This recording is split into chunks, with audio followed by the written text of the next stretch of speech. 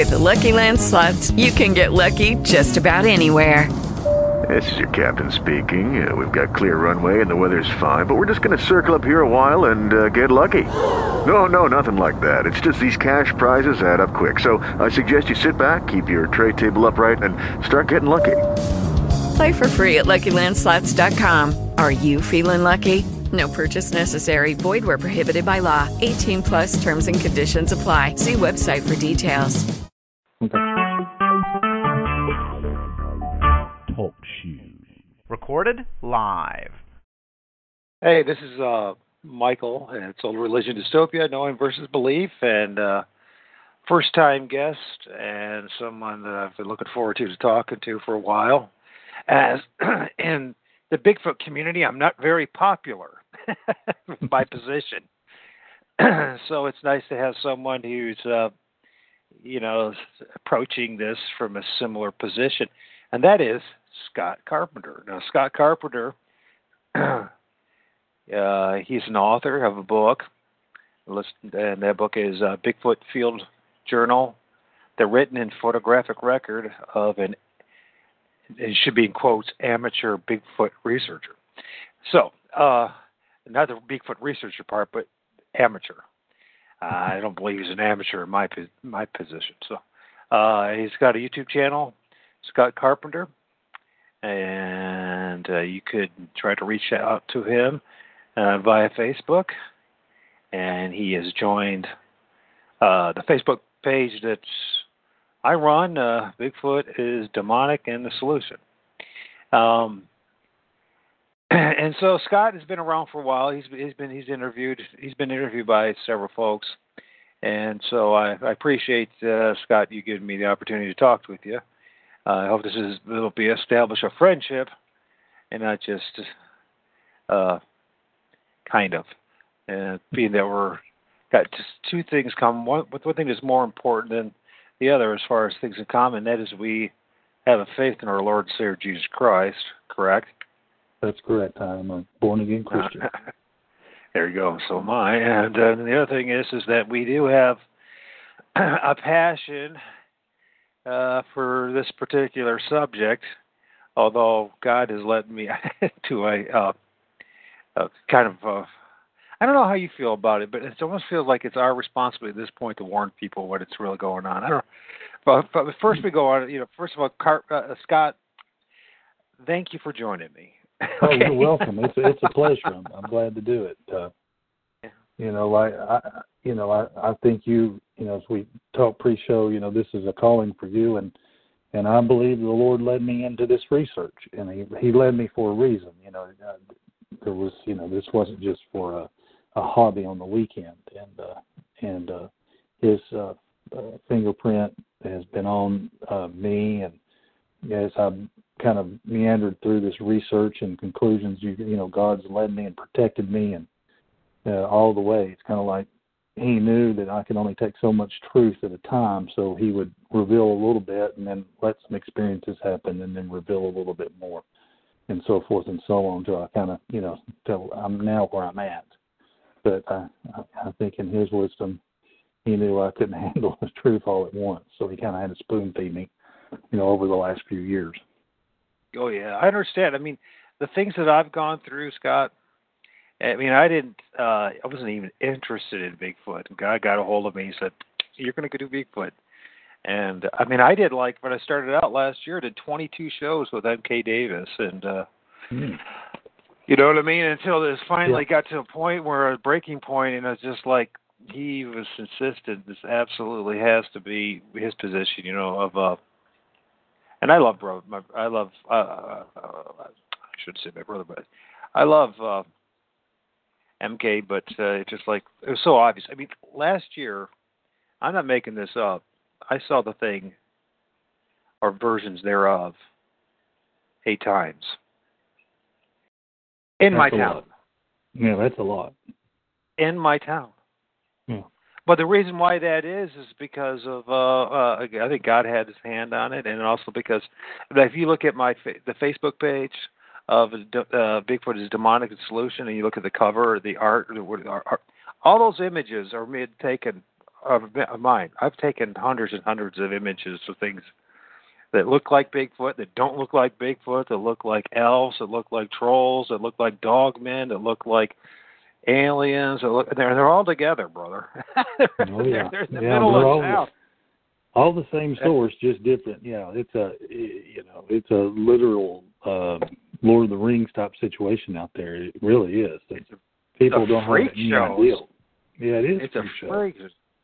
And I think that one of the things as brothers and sisters in Christ is that the body of Christ is neglected, and big part is the fact that, and we're going to talk about all this stuff, but is that a third of our Lord Savior's ministry was dealing with demonic entities, spirits, evil spirits. And I strongly believe at this point that that's what we're dealing with. And we talk about demons. I think we're on the same page here. When you talk about Nephilim and the Nephilim spirits and then the Nephilim, and any leftovers, it's, maybe biological. It's all the same thing. Yeah. Because these things, they manifest and then they go away. They're there one moment and they're gone. Yeah.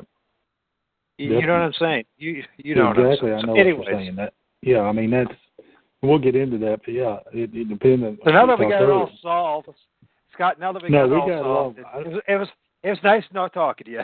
No, I'm kidding. Yeah. Hey, listen. Yeah, I hate to say that there's a lot more, I don't think this will ever be solved till the Lord returns, but, like you said, I think our job's to inform the public, and I'm doing that through my research and books and putting it out there for people, to see, and, warn people that, these things aren't what we think they are. And, I'm fighting the same battle you are, I get contacted quite regularly by people that, want to start this new hobby called Bigfoot research. And so you've got, and I've got to, you have to approach it in a, what's the word? You have to ease them into it.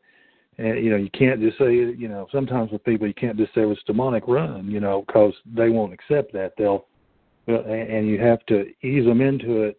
There's a proper way to introduce them to the subject, and then you can warn them and you can get them, understanding what they're dealing with. And so, it's, it's not, unfortunately, it's not cut and dry.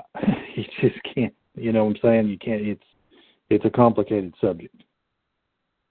It is a complicated subject. And when you tie everything that's involved, and my experience with, and I'm not dealing with, of all things, witchcraft, being attacked, the spiritual attacks, and then and Satanists are involved in this. I don't know if you knew that, brother, or not, but the moment you start bringing up Jesus, I'm aware of the whole. I mean, the way to get, if you're being harassed by Bigfoot, the proper way to get rid of it is to rebuke it and pray for protection.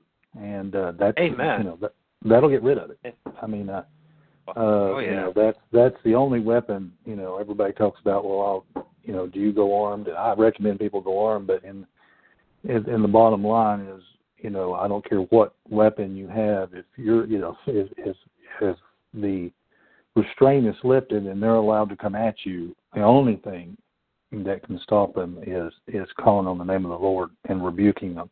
That's it. And, amen. That's it. I mean, That's it. That's absolutely. I learned that one fast.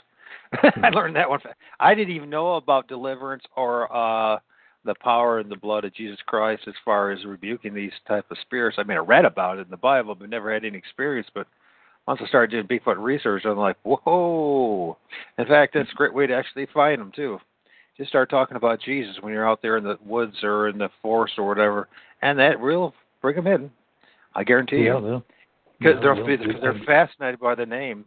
They're fearful of the name. They're fascinated by the name. Before we get any further here, your Facebook page, you got was an image of the forest there somewhere, probably where you live there, down south. I'm up here in Ohio and the Michigan border, and so that's where I. But are you aware of what's in that image? There's probably all kinds of craziness in that image. Oh yeah, there's some craziness in that image. It's interesting. Yeah, that's the Great Smoky Mountains. That's from a trail I frequent, and so I'm sure there's something there. I mean, the camera picks up many, many things, and so I focus on those things I can readily identify. But if I got too involved in the different pictures and stuff, that's probably all I'd be doing. So I just kind of, my thing, if it isn't like obviously, there where anybody and everybody can see it, I kind of just go on about my business just because, I don't, I'm trying to deal with, lay people that, if it's literally, if it doesn't walk out and, dance, the two-step in front of them, they're not going to be able to see it. So.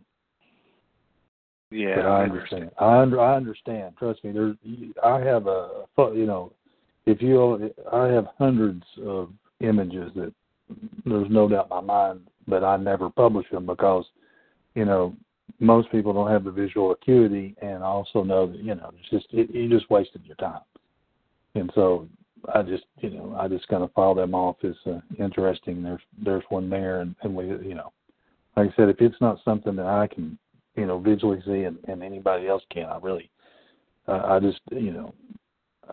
don't publish it. Not because it just causes more trouble than it's worth. Right, I understand. Yeah, especially in the Bigfoot community, I definitely understand that.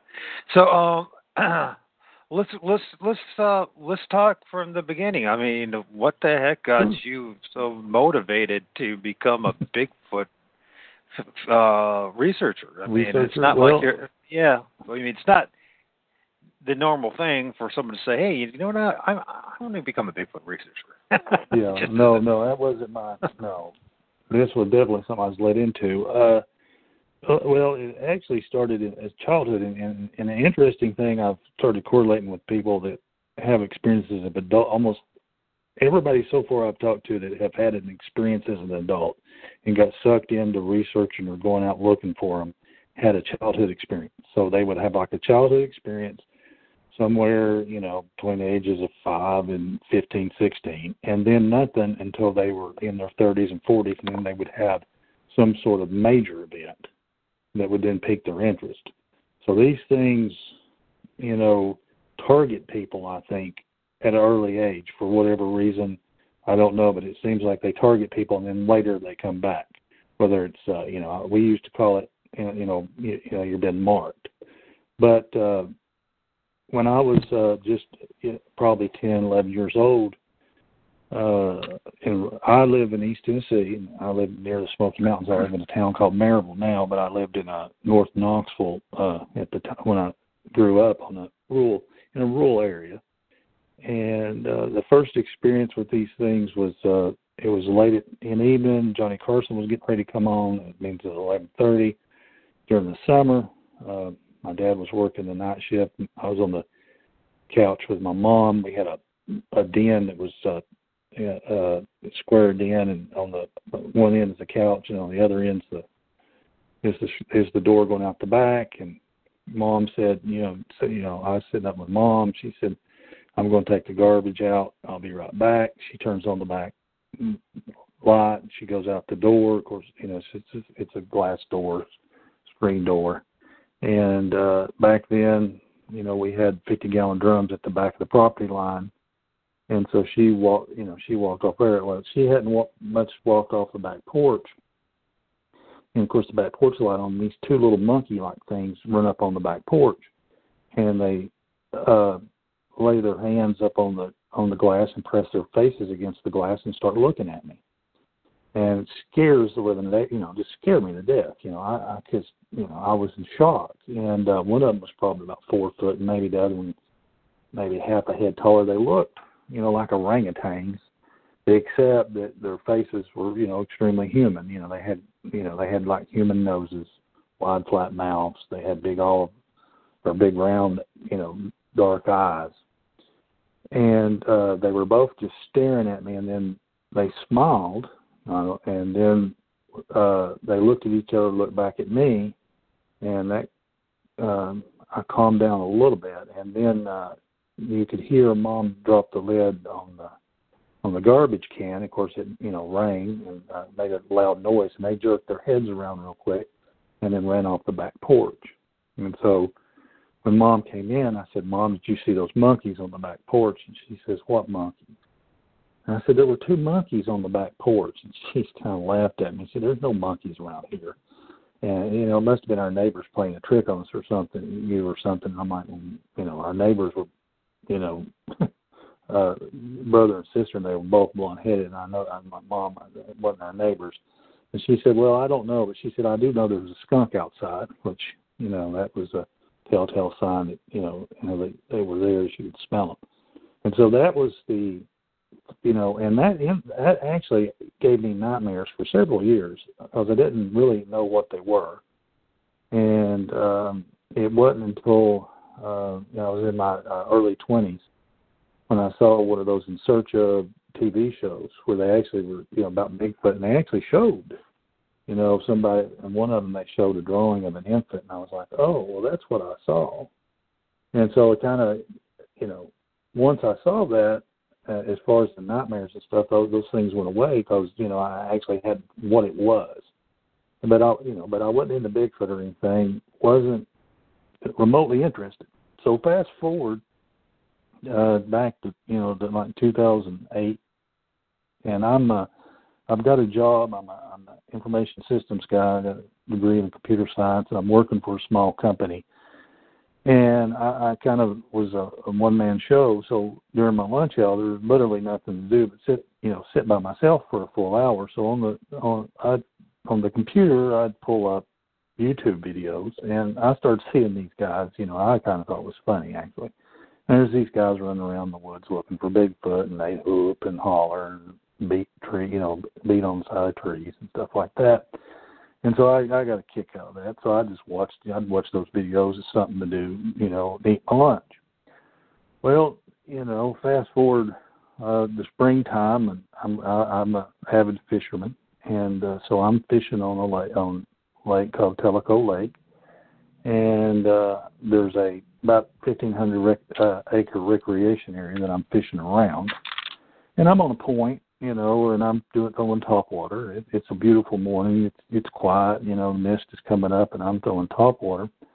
And I was just I don't know what got a hold of me to do this, but for some reason, I just decided to be stupid, and I did some of those whoops like I'd heard, on the thing, and and of course on the lake, quiet like that in the morning. You talk about, it echoed quite loud, everywhere. And I was looking around, and I hope nobody heard that. Because there were houses just right behind me, I thought, boy, someone's probably thinking there's a loon out there on the lake, So anyway, I was whooped about 3 or 4 times, and then I went back to fishing. Well, much to my surprise, I heard something, in the woods coming towards the bank, and it was crashing to the woods, loud. I mean, it was making a lot of noise. Now, I do know that there are people that ride horses on this on this recreation area. And, kind of at first I thought that, but as it kept coming, it was snapping limbs, and it was definitely bipedal. I mean, it was literally stomping. It wasn't. I know what a horse sounds like, and it just kept getting closer and closer. And by this time, I'm stopped fishing, and I'm just kind of staring in the woods like, what in the world's going on here?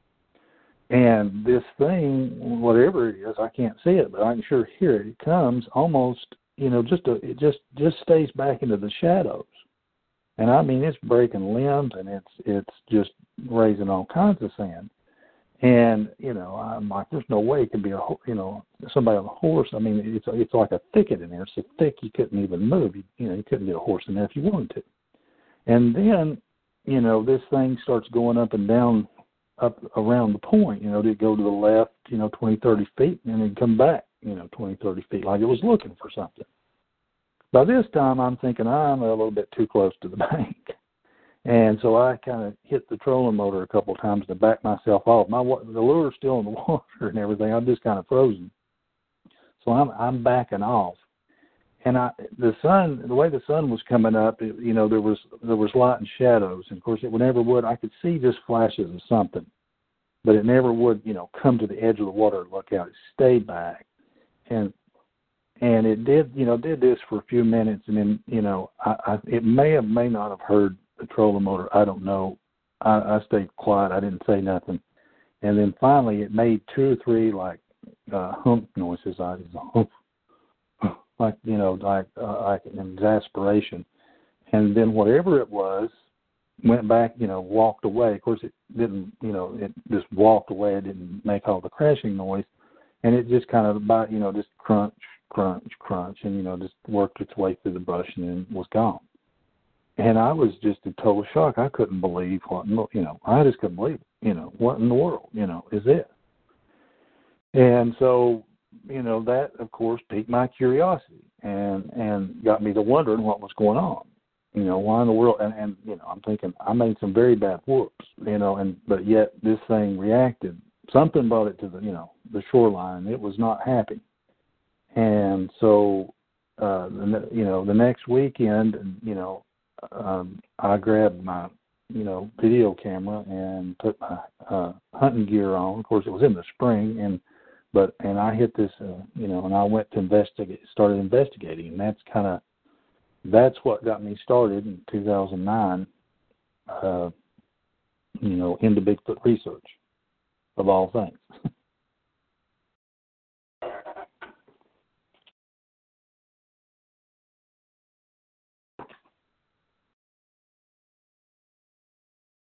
Are you there? I am here. Can you hear me? I'm sorry. Yeah, I can hear you. No, I was muted. I thought it wasn't on. Anyways, this what's your intro and how you got started. It raises up some very important questions. And the first one I'm going to ask you, and I don't know if you've thought about this, but I have thought this quite a bit because I've talked to numerous people who are plagued by these things, right? Mm-hmm. And there's a common denominator. Starting to watch videos. And they're getting hooked on the videos. And I'm going to ask you a question. Did you ever think about that prior to having your first initial experience as an adult? That there could be a correlation between that? I really didn't put it together, because for me, it wasn't real serious. You know what I'm saying? I watched it for entertainment, not have an interest. I think, I want to go do this. Well, how about today? Now that you're more mature. Well, now that you bring that up, that's interesting. Yeah, that is interesting. That there may have been something going on, spiritually before that. Yeah. Right. In other words, what I'm just noticing, there's a correlation between people who are into like the paranormal and ghosts and all that kind of thing, and that when people they start magnifying their attention to these things, they start thinking about it, and it became a session for me. I mean, last year that's all I could think about. I mean, and I interviewed all sorts of people, and I was involved in this. That's all I could think about, and even before I even went out to do any field research, because the first thing I had to do was learn about it and what to look for and all those sort of things, the signs of their activity. And at this point, I'm pretty confident that somehow we invite these things in. It's almost like we give them a legal right to interact with us because of us focusing on them in any way, shape, or form, which doesn't seem very fair at the surface, especially based on our ignorance. But the spiritual world is a little different than us. Yeah, I 100%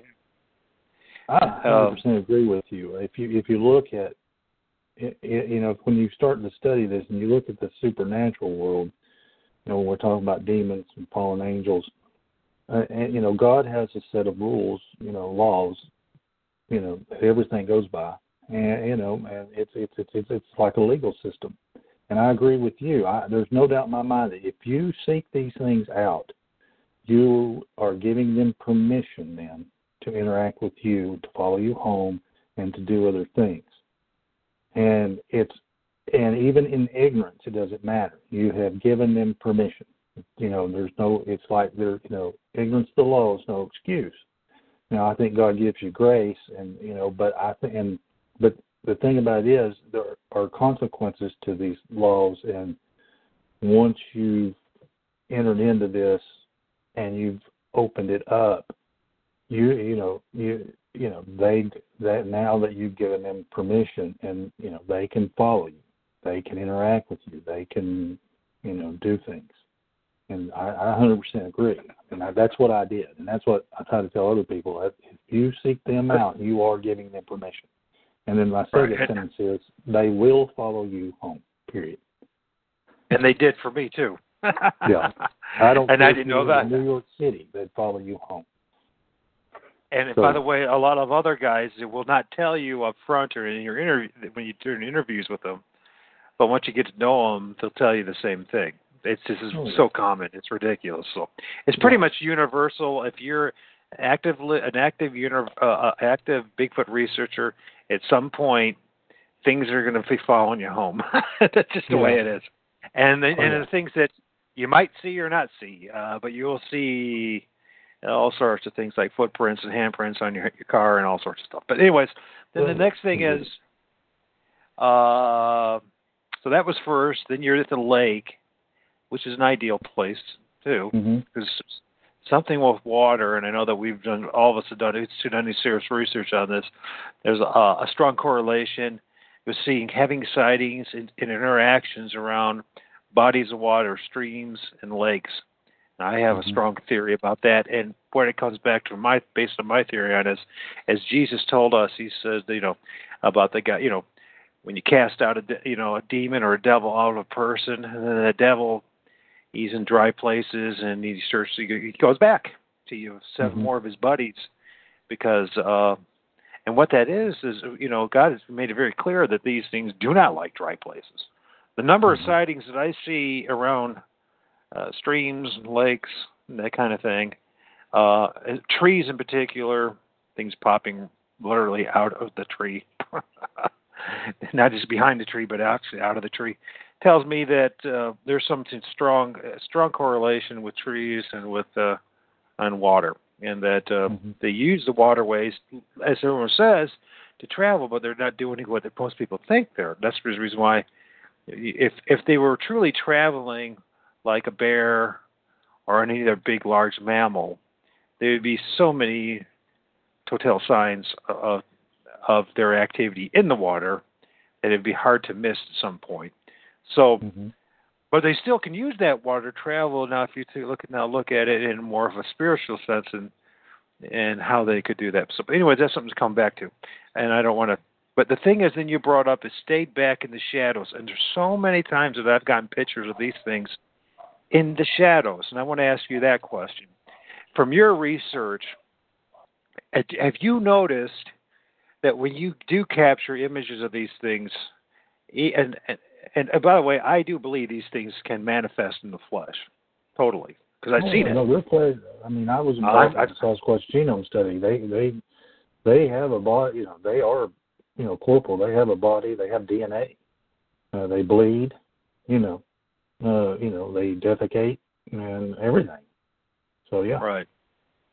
And even if they are not corporeal, but they're actually some kind of. Let's look at the angelic beings that visited Abraham and Lot. They ate, and they must have had to take a poop as well. You know what I'm saying? But they're there one moment and gone the next. Supernatural abilities and all that kind of thing. And I'm going to tell you something. This is going to blow your mind away. I've got hundreds of images of orbs with the same type of faces of Bigfoot in the orbs, and also, this is really going to blow you away. You're going to say, no, but the videos are on my YouTube channel, and there's lots of others. That the new cameras, like the P900s and all that, are taking pictures of the stars, and those stars, like the Bible says, the angels are stars. Yeah, they're angelic I'm more beings. on the same page as you. I'm more with you than you realize. The stars are angels. They're luminaries. They've got a path to follow, and they're not planet. And there's no such thing as a sun, and the planets are basically wandering stars that most likely disobeyed, the Lord. And they're trying to draw attention to themselves by taking their own orbits. But as far as, Good. And but orbs, we're catching these images. These images. I got pictures of orbs. Yeah, that. And there's an orbs associated with these sightings, right? Oh yeah, I mean it's all. Yeah. I mean, I get too ahead of ourselves, but it's all tied together. All these different cryptids are all, are all Nephilim, some sort of fallen angel manipulated being. Right. It's all one big thing. It's not, it's not. It's like there's not the UFO, and then there's a wall between UFO and Bigfoot. No, it's all related. They're all this. It's all one big. It's all one big thing. It's. Oh just, yeah, I never even seen a UFO until I started doing field research for Bigfoot. Next thing you know, start seeing UFOs. Have you had that experience? Yeah, I've seen one walking around my house before. I got a picture of it. It was. The picture's not very good, but it was obviously trying to get my attention the way it flew in the air. And of course I took my phone out and took a couple pictures. But it's just like any UFO, it's just a little silver dot up in the sky. It's like woohoo. Sure. But what it was doing, they got my attention. It's hard. That's like I said, that was part of the process that the Lord took me through. Is I started off like everybody else, thinking of some sort of bipedal ape, and I'm a Christian, so I'm and I'm kind of perplexed by it. I'm thinking, so what is this thing? Because God, I know that man, I mean, everything like God, all things are possible. So it could have been some sort of hairy, there could be an offshoot, but I, since I know evolution's, a pile of poo, I know that, it's not anything evolved. It's not anything evolved, and then you start looking maybe at sons of Esau or something like that, whatever. But like everybody, you start off with bipedal ape, and then as you begin to research it, you realize, well, this thing's not a bipedal ape. It's extremely intelligent. It knows what a camera is, and it knows this thing, it knows that, and then you see one. And then you're like, well, that didn't look like no ape. That had the face of a human being. That's true. And then you get the super intelligence, and then all of a sudden you go from a bipedal ape to some sort of human hybrid. And then and then the next progression for me was then the supernatural, the stuff started happening. As I like to say, the woo starts happening. And this is the progression of I don't care if it's Jeff Meldrum, if it's Matt Moneymaker. Any of these people, they don't say anything, number one, because they don't want people to think they're crazy, and number two, they're making a lot of money off of it, so they don't want to kill the golden goose. But, this progression, it happens with anybody that stays in this for more than a few years, it's a bipedal ape, and then it's a human hybrid, then the woo and the supernatural stuff start happening. And the orbs show up, and then, the other types of cryptids show up, whether it be dog man, goat man, little people, you name it, the grays, whatever you want to call them. All these different things start showing up and start happening to these people. But, of course, they keep their mouth shut about the latter part. Then you get the mind speak, which I think is extremely dangerous, and people need to not let them do that. Because basically you're letting them into your mind, and that's bad, 5 different ways, that's bad. But this all happens to everybody. And so, of course, with my being a Christian, in my worldview, when I started getting to the weird supernatural stuff, that's when I started really just digging. And that's when I found people like L.A. Marzulli and Rob Skiba and the Nephilim stuff. And I started looking in that direction and looking at the Bible, because I'm thinking, okay, these things, I recognize the things that are happening here. These things are supernatural. And if we start talking about supernatural, then it can only be one thing, and that's fallen angels and demonic activity. And you just have to, and a lot of people romanticize this. I understand, Bigfoot's the keeper of the forest crap, and that you have to let, and it's a process. You just have to let go of it. You have to let go, and number one, I could tell you one thing. God is telling you what they are, and He told me, this is what they are, but He revealed it to me in such a way that, one step at a time. And then once I was ready, He kind of just like, boom, here's what they are. And it's like, oh, and it's like well, now I can see it, but if it, I would never have believed it in 2009. And so, that's the progression I went through. And, of course, I wrote the book, An Nephilim Among Us, and kind of laid out my case to why I think that the Bigfoot and these other creatures are, Nephilim and demonic. So, but that's the way there's like you said, there's a natural progression. And right. Well, my progression was not very natural, it sounds like, because mine was like, bam. Yeah. Well, some people, you were ready for it. I wasn't. You know what I'm saying? My experience is how God led me into it. If you're prepared for it, then I wasn't ready for it either. Don't get me wrong. I mean, I was shocked to my system all the way around from the fact that the Lord actually pretty much directed me to go this direction to within less than a year, within 6 months, actually having sightings and also. But anyways, and I can tell you, as far as you brought the thing up about Bigfoot as being a keeper of the forest, well, he's doing a darn good job of destroying the forest in my town. Yeah. I got a video I just put out, and if you go back there, if you ever go check out my YouTube channel, I know you're busy and all that, but I'm not trying to push my stuff at all. But I did a research. It's called Bigfoot Field Research. Michael Adams and Eric Gibbs, a friend of mine, we went to an area where there's a big giant X structure, and it's just. And I knew, because what happened was in December, I had a major spiritual attack, major one, and I'm totally convinced that witchcraft was involved. And the things that I saw, it spiritually attacked me and my little boy, he's 6, and it really got me praying real hard, especially after that one, and the things that I saw, and I even captured on film in my neighbor's yard and all that kind of stuff. And right after that, the woods, just like something went through it. This is December. We don't have hurricanes or tornadoes where I live in December. We rarely have a tornado. We definitely don't have a hurricane. And so, and something went through there and just wiped out the trees all over the place, everywhere. And, you're looking at it, and, the tree liens and the X structures and the teepees and all that. And we went there, and it's like, don't be surprised to find some very high strangeness in that area. But so anyways, yeah, my show at this point is like Bigfoot 401, not 101. So don't feel bad about it. I know. Okay, this show, this is not. I'm not here for the numbers.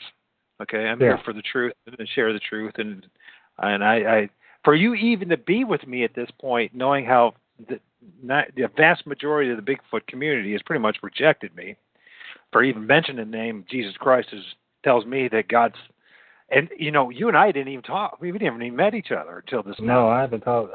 I may have been. I was on MK Davis's show a while back, maybe a couple of years ago. I don't know if you were doing interviews with him then. You may have interviewed me then, but it may have been someone else. MK does like a 30-minute or 1-hour show, and I was on that show. Yeah, I didn't start doing this until last year. Okay, so it was before. Okay. Yeah, me and MK we're buddies, friends. I've never met him in person, but since we, through David Pilates, common associate and friend, and then, we've talked and, had phone calls and stuff like that, Oh yeah. So I got nothing negative to say about MK. He's just MK's a good guy. I'm a live and let live. I speak the truth and I give my opinion, And if you have another opinion, that's fine. I'm not going to throw you under the bus because you disagree with me. That's fine. If you think they're X, that's fine. You think they're X. I kind of believe they're, something else. But it never, what I'm saying, I don't let it, disrupt, fellowship. If they want to break fellowship with me, that's fine. That's their business. But I'm not going to, what I'm saying. If someone still, if someone still Sure. believes they're the keeper of the forest, I'll warn them and say, you better watch out and be careful, and this could happen. But I'm not. What I'm saying. I'm not like, I'm never going to talk to you again. Because you think they're whatever. I just don't think that's the right way to handle that. And a lot of people. I think things are switching slowly but surely. More people seem to be open to. Now here, when I'm giving a secular interview where I know, I'm dealing with people that, they may, are just, are extremely ignorant about the Bible and the Nephilim and the whole of what's really going on. Many times I say, if you can't accept, they're Nephilim, I said, let's do this for you. They're related to, if fallen angel equals extraterrestrial or interdimensional. And then you can kind of get that common link because they'll go, oh, okay, I got it now. Because a lot of people won't believe in the, in the spiritual link, but they have no problem saying, okay, Bigfoot is a genetically engineered being that these extraterrestrials made and put here. And that's kind of like the alternate to the Christian view. But you'd be surprised how many people literally believe. I mean, seriously, people, that's what they think. They think Bigfoot is a genetically engineered being that was placed here, them and some of the others by extraterrestrials. Right. So, well, I know that you and I are in the cryptid community. You and I are the rarity.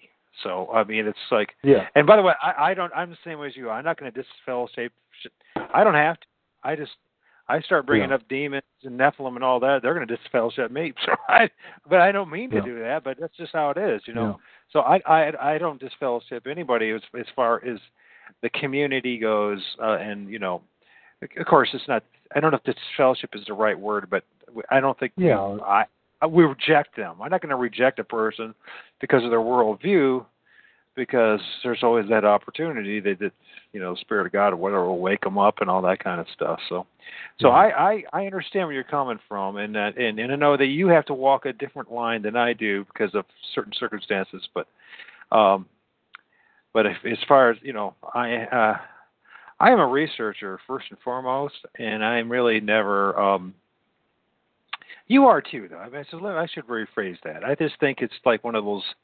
I mean, you're in a different kind of boat because you're in it for 10 years, and you've made all these friendships and all that kind of stuff. And I know just from the friends that I've made that are staunch, ardent. This is either nobody knows what it is, or is a flesh and blood thing. They get very upset with folks like us. But let's okay. Genesis 6:4. Let's do some the foundation to get to this, leading into why you say Nephilim. Okay, and I want to read some verses here to get people, because most people might not even realize, especially if you never showed any interest at all in the Bible, which, by the way, that's who I was. I'm 50 years old, and it wasn't until like 6 years ago the guy got a hold of me. So I didn't want anything to do with it. So I was convinced, like everybody else, that Christians, were the ones behind the all sorts of terrible things. But that turned out not to be the case at all. So, anyways, Genesis 6:4, and there were giants in the earth in those days, and also after that. Sons of God that came unto the daughters of men, and they bare children to them.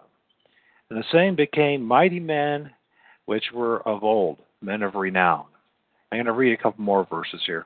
Numbers 13:33 is a very interesting one if you think about it.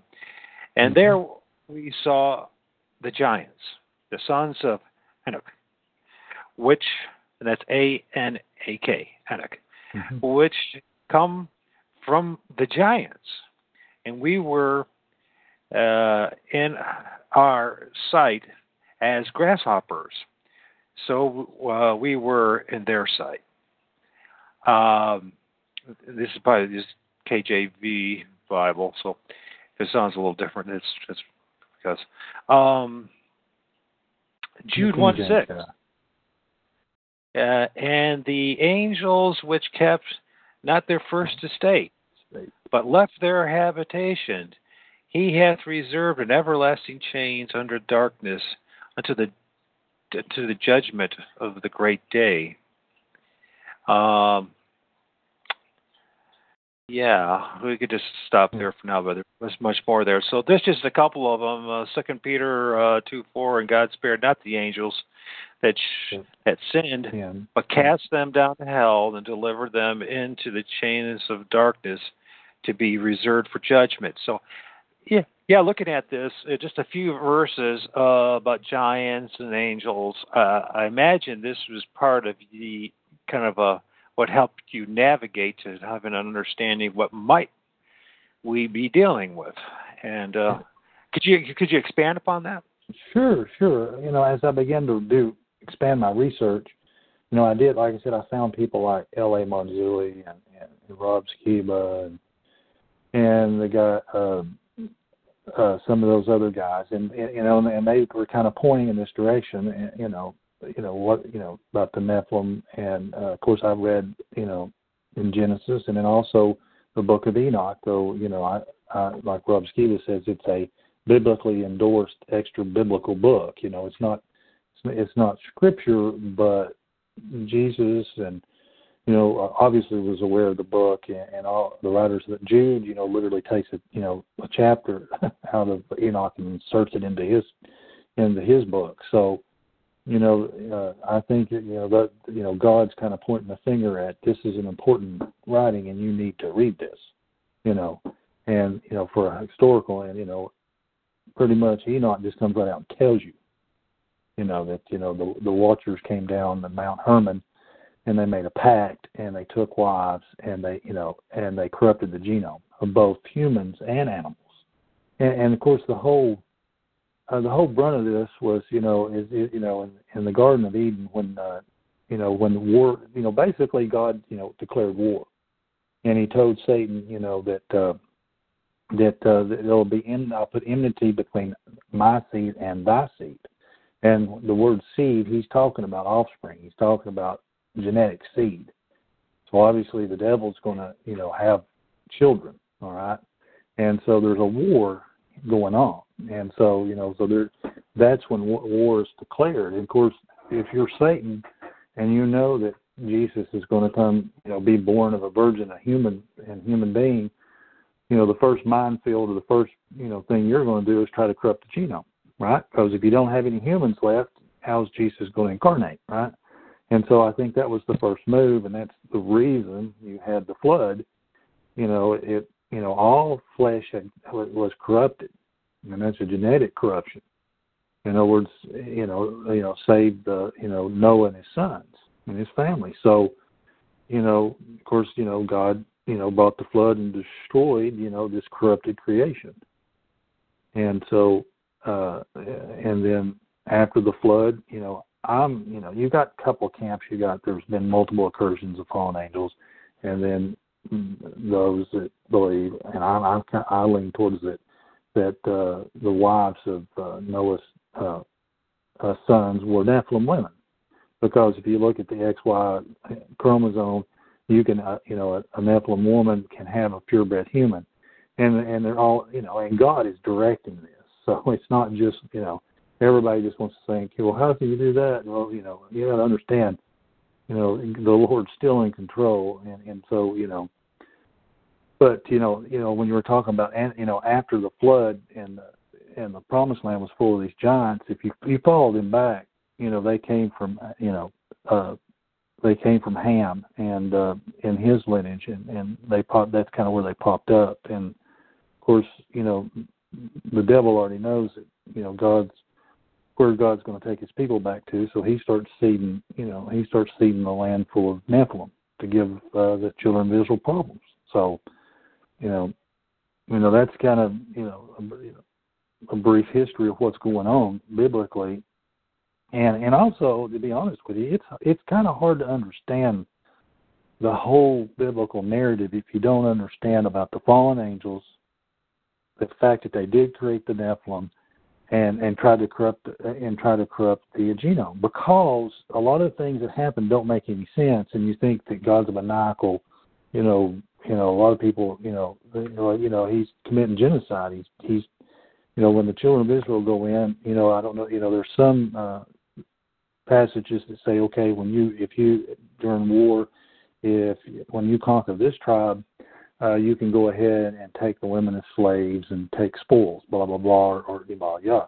But when you conquer this tribe, you're to kill everything: men, women, children, animals. Kill it all, burn it. Don't take any spoils. And so people, will look at that and say, my goodness, God is, telling them to literally just destroy and wipe out these people. What in the world's going on here? But if you understand the Amalekites, by the way, it's the Amalekites. Right. Oh yeah, well, there's a whole bunch of them. There's in particular when you're talking about with dealing with the Amalekites and Amalek, God was very upset. Oh yeah, and then there's the other guy, something Agag as well. Yeah. It was Ammonites, whatever it was. Yeah, it was. He's very upset with them too that they left. In fact, when it came to Samuel, and God was very upset with Saul because they didn't wipe out everybody and they preserved Agag. And remember, Samuel got so upset that he took Agag's sword and chopped him in a bunch of pieces. Yeah. And there's a reason for that, right? And I mean, because there's something very much spiritually going on. So it was a spiritual thing. God knew that number one, he doesn't want. God is interacting to keep the Nephilim from corrupting the genome again. So he's like, wipe them out. It's difficult for me to really get my head around, what happened, the major sin, because the Watchers, the 200 Watchers were, bound in chains and thrown in Tartarus, and basically if you read in Enoch, it was total sensory deprivation, total darkness, no hearing, they couldn't see, no nothing, that was their punishment. It's such a great punishment that even the angel Michael was like, whoa, who in the world would, want to endure that? Because what they did is they created a sentient living being with free will that did not have a divine soul. In other words, they created a damned being that had nowhere to go, and it was never supposed to exist. And I have some pity for them because it's not their fault, right? I mean, they were a product of a sin, a great sin, and now here they are. And so to me, it's a sad story. It is, So you have all these races of people that when they, their curse is when they die, their soul can't go to heaven; it won't go to hell. God, decreed that they would. That's what the demons are. They would wander the earth, without a body. And their lot would be to be demonic, to torment human beings, to strive with human beings, and all this other stuff. So that's kind of where the demonic realm comes from, is the spirits of the dead Nephilim, and that's their that's their fate. And then eventually they're, of course, going to be thrown in the pit, with the devil and his angels. But, it is sometimes you think about it, it's not, they didn't do anything to cause it. They were the result of it, a grievous sin that, created, a damned being from the start. It's very sad. It's very sad. But, that's why God, said wipe them out. I mean, I pulled up the map here, and the Holy Land, when they went in, it was the Moabites and the Amorites and the Hivites and the Hittites and the Jebusites and the Philistines and the Canaanites. These were all Nephilim. They were not human, and of course, a lot of them, Edomites, and the different tribes. Most of the time, these names, denoted, their physical characteristics. There were the long necks, and there were some that were 6-fingered, 6-toed giants. It was a hodgepodge of different genetic anomalies. And I also believe that. And if you tie it also in with sorcery and witchcraft, what happens to a person that gets involved with that? Because witchcraft basically is the use of demons, and once you get involved with that and you don't repent, it's a damnable sin. It's up there with murder. And all these people, all these groups as you're mentioning as well. Not only I think it was a combination. Two things are going on. You have the polluted bloodstream somehow, some way after the flood happened. We don't know for certain whether or not one of the wives of the 3 sons of Noah, or there's so many different theories out there. But we do know this, that there were giants afterwards, and also there were witchcraft. And witchcraft, I know for certainty, without a shadow of a doubt, that it's about use of demonic evil spirits. And if you become demonized, or even worse, demon-possessed, and you allow these things to dwell you, which most people that are involved in the different black arts do, whether knowingly or not knowingly, doesn't matter. Then you are. Here's another issue, with actually, and this is why, like, for instance, fornication is such a big deal to God, and adultery and all this other stuff is because of what, and transferring evil spirits from one person to another, and that's why he didn't want them to mix, because of all the wicked arts of these groups of people that you're mentioning, and then.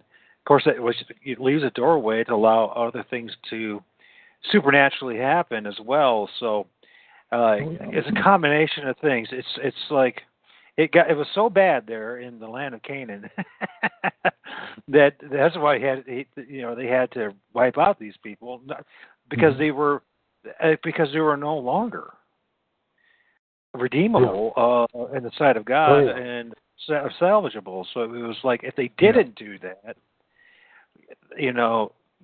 Even people today that don't even believe in, say, our Lord Savior, what would they be like today if they didn't do them? You know what I mean? You and I, what we've seen, what you and I've seen, just from the images we take in or with our own naked eyes, these things are abominations. Mm-hmm. They're absolutely 100%. They're abominations, I mean, they're not. I don't want to spend my life with these things, and I'm sure you don't. And they're like cockroaches too. I'm going to tell you, brother. I got people sending me images throughout the country and throughout the world, capturing me images of these things, and it's always the same thing over and over and over again. There's always something that looks like a dog man, something that looks like a Bigfoot, and everything else mixed in there. And they're like, and then in the second heaven, in the atmosphere too, you're catching these images, and I was just like, oh my gosh, these things, they're everywhere. People don't realize how severe the spiritual warfare is that's going on, and that also is connected to, now, if there is still flesh and blood things that are out there, and I'm still got a very small window for that, okay? Because what I'm discovering is that because I've seen the things and then they disappear, and I know they move super fast and all that kind of stuff, but yet none of it's of this as far as what you and I are familiar with. You know what I mean? As far as biologically, no way. and my background is in science, by the way. It is in environmental science management and ecology. And so I used to design nature trails and all sorts of stuff. There's no way you're going to convince me that if there are living, breathing, physical creatures like this, there's it doesn't fit in with the biome. It doesn't fit in with the ecology. They don't fit in. And so, anyways, now saying that, I'm very convinced that these things can manifest in the flesh and they can leave footprints, because I've seen them leave footprints, and I've seen handprints on my car, and I've seen and I've seen the damage of what they've done to the woods around my town, and I know that's what they are after learning about tree structures and everything else, and those things weren't there before. Yeah. So I think we started to get into it, but before we started the interview, where I was relating to you, that I think since these are Nephilim and they have angelic DNA, which gives them these abilities to be number one, to be interdimensional, but they still have a physical body. And I was saying the ones in my area especially have crossbred with humans. That they're still stealing women just like they did with the Indians, and having children with these women they steal. Okay, and so so their DNA is getting diluted. And so you have a variety, depending on the dilution of the DNA of abilities, where you have the more purebred they are, the more supernatural, more angelic, like you would expect. As that genome gets diluted, they start to lose some of those abilities. So I think you may have some that, due to dilution, may not be able to go into, jump into the spiritual dimension anymore, or they just can't do it. But they still have some other abilities, and then you have those that are more than capable. We were talking about you have that dichotomy of those that disappear, in the middle of a field, and then you have the one that gets run over by a car and killed. So you know what I'm saying. So there, and I'm aware of, it's kind of one of these things that some of them I know for, I got to be careful because I don't want to give away too much, because I give people my word. But there are clans of these things that have lost their abilities to go interdimensional. Okay, but as almost all Nephilim tribes do, they all go they all go to cannibalism. I mean, that's one of the things they do. Even back when they were in the Promised Land, they devoured the land, they ate each other. Before the flood, they were eating people. They're cannibals. It's what they do. And so there's been groups of them. They're basically, the scenario, and it's in my book. There's a couple of scenarios that I'm aware of from two different special forces. Basically, the big picture, the federal government's more than aware of them, knows what's going on, knows the whole picture. And there's, they send, a group of these creatures, Nephilim, Sasquatch, Bigfoot, whatever you want to call them. They break the rules, because there are rules, but they go rogue, and they start eating people. Okay, well, so a local township, happens upon, a scene where there's, the remains of eaten human bodies. Of course, they freak out, and first thing they think, serial killer, right? Of course, they can't handle it. They call the FBI. FBI comes in, starts investigating, realizes this isn't a serial killing. This is, these are these Sasquatch creatures. So they make their phone call, their protocol, and then they send in the special forces with all their technology, and they go and they basically kill the clan, kill everything, and zip them up in body bags and take them out.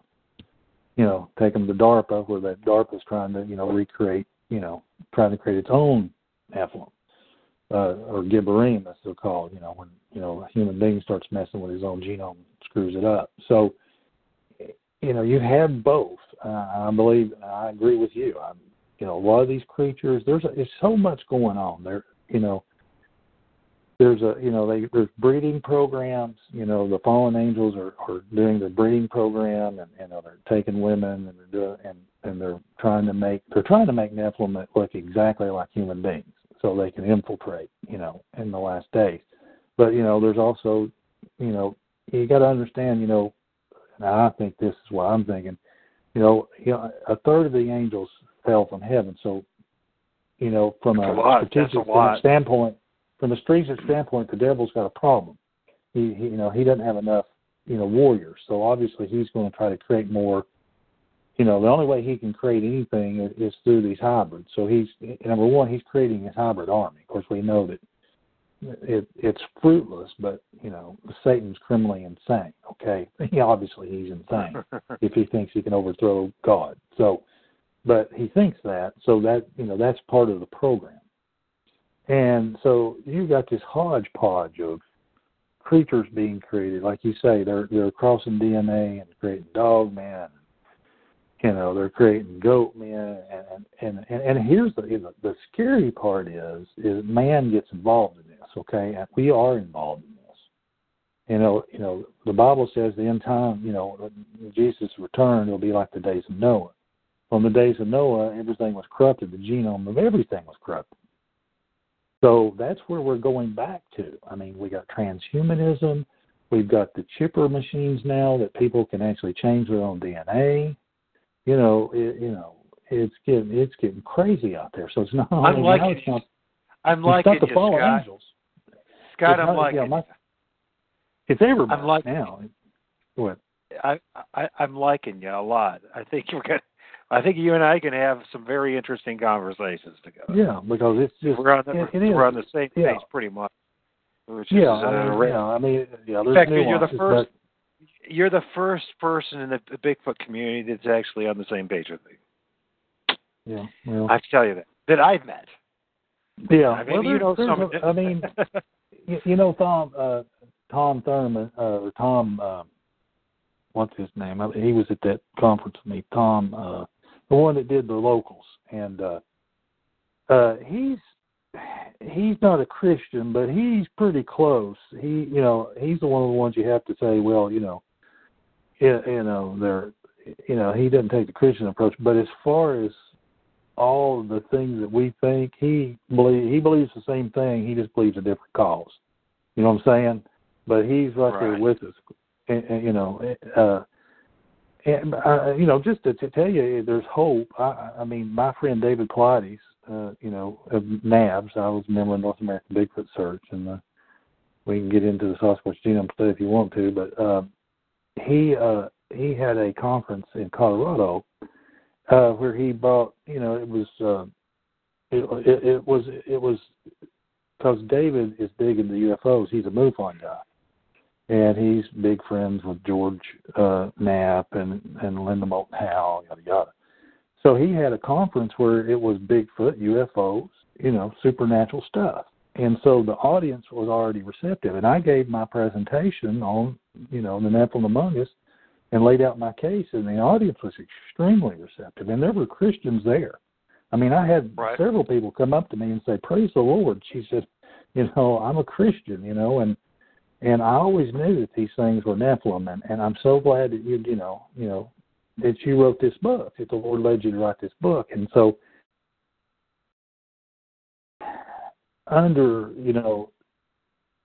there's more Christians and there's more people out there interested in Bigfoot that believe like we believe. It's just they don't want to be seen as crazy. Does that make sense? So they kind of just stay low key. And I'm going to be totally honest with you. There's no one in the Bigfoot world that doesn't know what we know. I'm telling you, Jeff Meldrum knows what we know. He knows everything we know. And that's why I have, everybody says, "But he's a really nice guy." Oh, that's great. He's a nice guy, but he's lying through his freaking teeth. He's high, for whatever reason. The same thing with some of these other people that are, quote, big in the Bigfoot world. They're hiding the truth, mostly for financial gain. But they know. Trust me, I've talked to some of them. I actually went on that show, Finding Bigfoot. Got to meet all those people, took them to write research. Cliff knows exactly what's going on. Bobo's even more in tune. Bobo knows. Bobo's in. He knows. But, you know, it's kind of like, it's the old deal of like, hey, these people are willing to pay me run around the woods and do this show. And, you know, you got to strike while the iron's hot.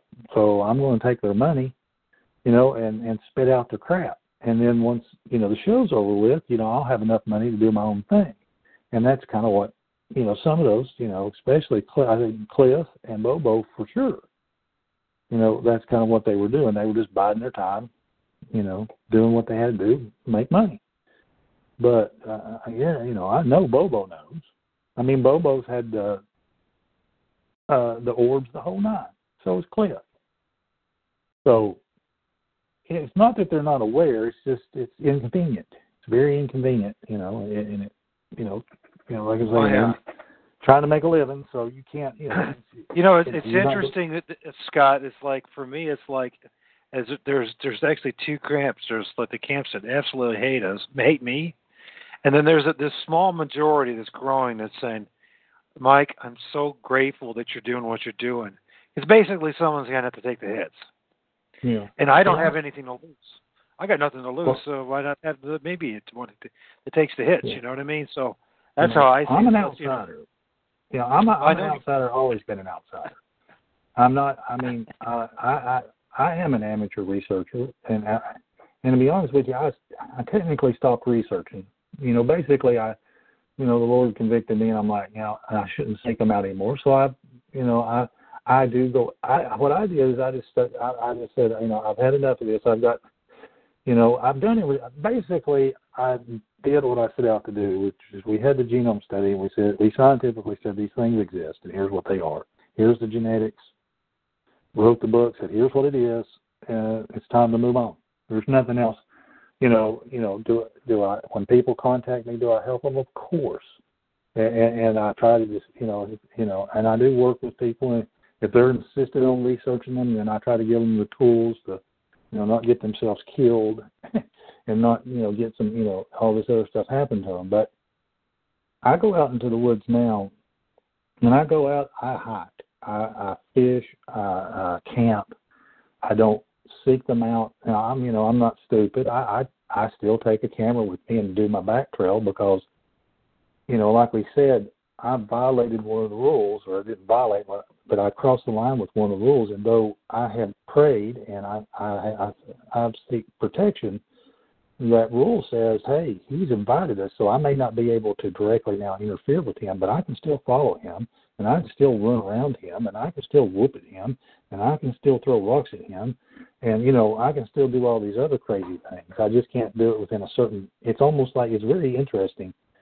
It's like they know where your property line is, and they can't come on your property. But, buddy, they can sit across the street and just go, they can go crazy. It's true. It's true. Yeah, no, I mean, yeah. And that's what they do, too. And that's the letter. That's the letter of the law. They know when I'm in the woods hiking that, you know, the rule is now they can't interact with me directly. But that don't mean that they can't follow me. You know what I'm saying? That doesn't mean they can't throw rocks at me. You know what I'm saying? That doesn't mean they can't whoop at me. So I've kind of made my peace with, you know, the consequences of your actions. You know, just like sin. You know, if you sin and do something, you know, you can be forgiven for it, but you still have to suffer the consequences of the sin. And it's the same thing with breaking some of the rules, or you know, or you know, even in ignorance, I invited them. So there is a consequence to that, and for the rest of my life, I'm just going to have to deal with the consequence. You know, and you just kind of, you learn to deal with it. You know, and I go in the woods, I know where, you know, it's all, you know, the signs to me are obvious. You know where they're at, you know what they're doing, you know when they're around. You know, plus, you know, I get the feeling, you know, so, you know, a lot of people do. You know, they can feel them when they're near, and I think that's a spiritual thing. But that's just what you live with. But you know, that's just part of it. But I don't actively seek them out, and I don't quote research. Now, what I've been doing is I've got like 6 years worth of video, you know, digital video, you know, hundreds of hours. So I've been reviewing all that, and I've found several things on my back trail, you know. I wish I'd have had, you know, a few years ago when we were trying to do stuff with the study, but The white Bigfoot was the first one I've actually got one of these things actually moving quite well where you can see it and there's no doubt. And and that thing's huge. And it looks like, to me, it actually manifested. It doesn't look like it came up. It came up behind me, but I think what it did, it materialized. And then when the camera swung around, it realized, crap, there's a camera on the guy's shoulder. He dumped down real quick, but it was too late. I got, a few seconds worth on him. But that's bad. It's hard. Another thing, everybody says, well, why are there always a blob squatch? Obviously, they can do something to the camera. I don't know whether it's they have some sort of ability that makes them fuzzy looking. I don't know what it is. I'm sure there's an explanation. And I don't know how many times we've had people say, look, this thing stepped out 10 feet in front of me. I pulled up my camera and took a picture, and the thing was clear as a bell. And when I took the picture and looked at the picture, it was blurry.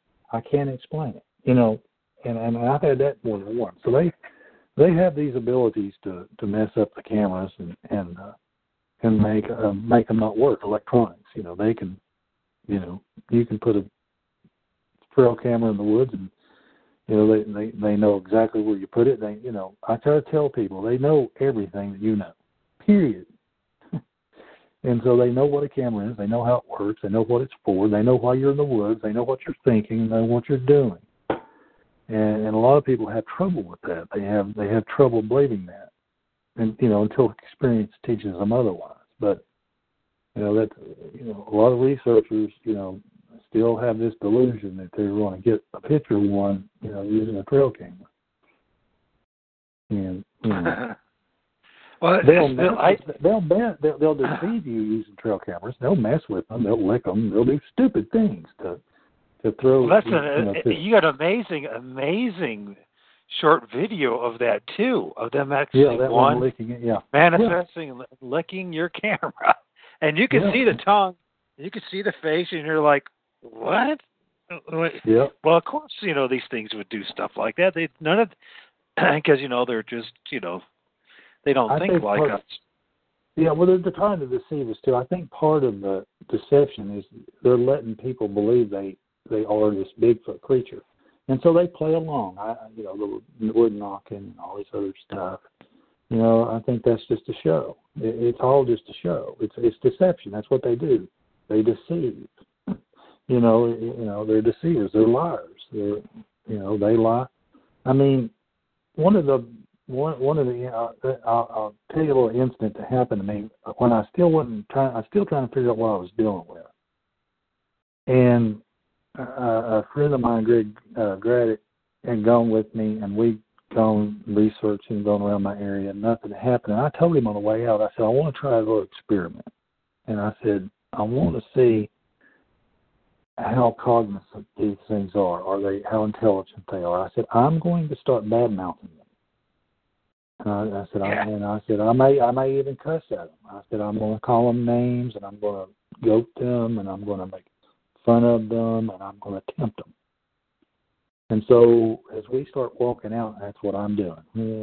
Bigfoot or yada yada, and they're a bunch of cowards. And I was directly challenging them. Okay, I was belittling them, calling them names, all kinds of stuff.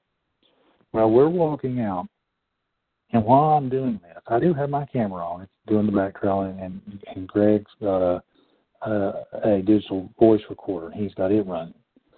And something that never happened to me, and I hope it never happens again, is one of them zapped me.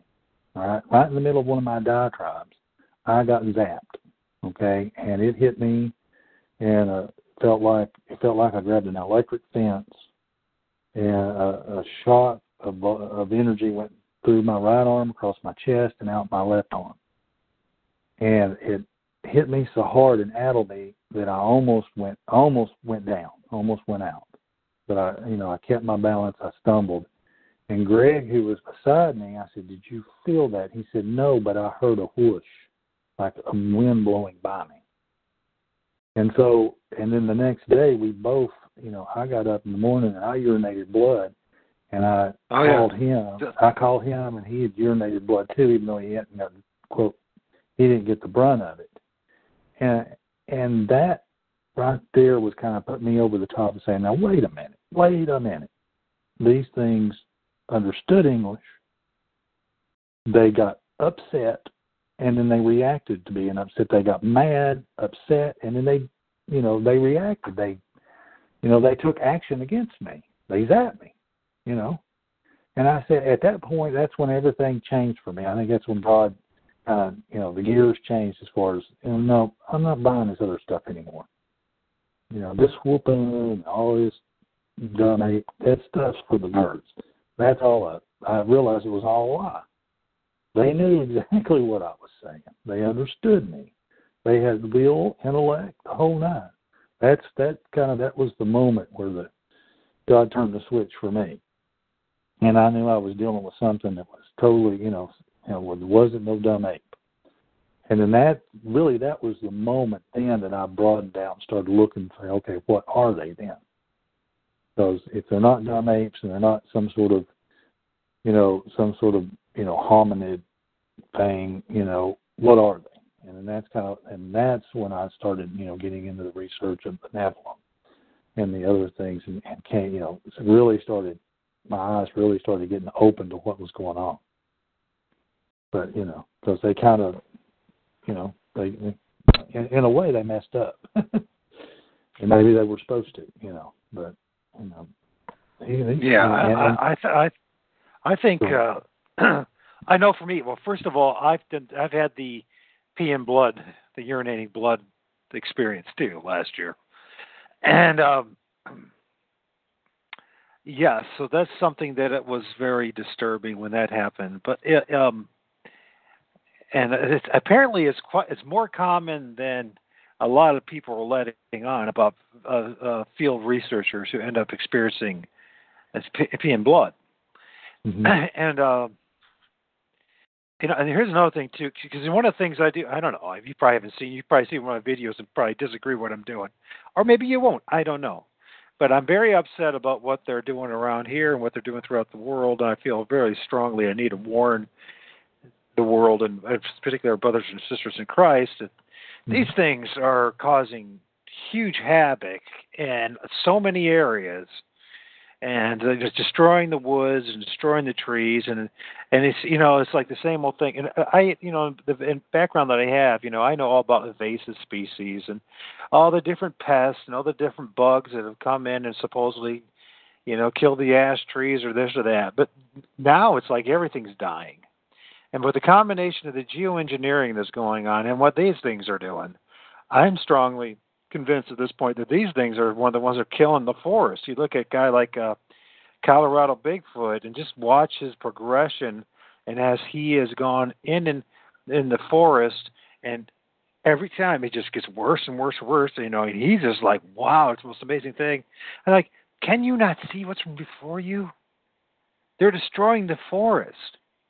They're stripping these trees of the branches, pulling these things out of the ground, and making their structures, and you think that's cool. Meanwhile, all around you, the forest is dying. Mm-hmm. And these things, I really believe that these things have a connection with the reason why the Middle East is this barren wasteland that it is today, because at one time Babylon was one of the 7 wonders of the world with its hanging gardens and all that. And if you look at how fertile this place is, and I don't buy into the polar shift stuff, and I don't know how much of you listen to Rob Skiba in the past year or two, but we're in agreement when it comes to like cosmology, and that, you know what I'm saying? I don't know if you watched any of his stuff, but I understand. I spent thousands of hours. Yeah, I'm totally in agreement with it at this point. That there's no outer space. You can't go in outer space. You shrink up like plastic wrap and you boil if you in a vacuum space. Yeah. Anyways, back to the topic. These things are, God's allowing these things to be passed judgment on this place right now and throughout this world. I really do believe that they have a role in this end time scenario. Oh, I agree. And if the body of Christ doesn't get armored up and and people don't start understanding the real power of spiritual warfare in the name of Jesus Christ, and they don't understand how to deal with these things. I've seen too many people now who have either called me up or emailed me, and they've said similar things throughout the country, that they have these things terrorizing their homes, trying to break into their homes, causing, peeking in the windows, doing all this crazy stuff, like you said, when you were a child. And I'm like, and it's only going to get worse, folks. These things are going to start walking down the main street like it's nothing at some point. I don't know when that's going to be. Yeah, but I mean, one time everybody, used to the old wisdom was, they live way out in the woods, and you got to go in remote areas to find them. And I'm like, no, they live on the edge of, they live on the edge of our civilization, almost like they're staging for invasion. You know what I'm saying? I really agree. If you look at this at the city-state and this whole thing with the G5 and everything else, and with the Wi-Fi and everything, and enslaving us, and it put us in more and more concentrated areas, and then it's like almost like the ruling elite that are ruled by Satan himself and these demons.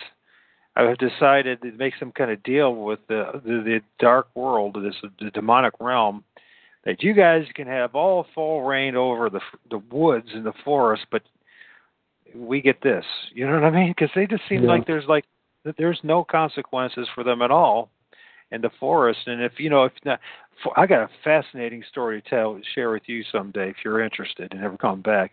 The my 411 experience in my own town last summer. It just gets weirder and weirder. I mean, when when you really reflect on it, this journey, which seemed like just a weekend progress, a project to find out if it was real or not.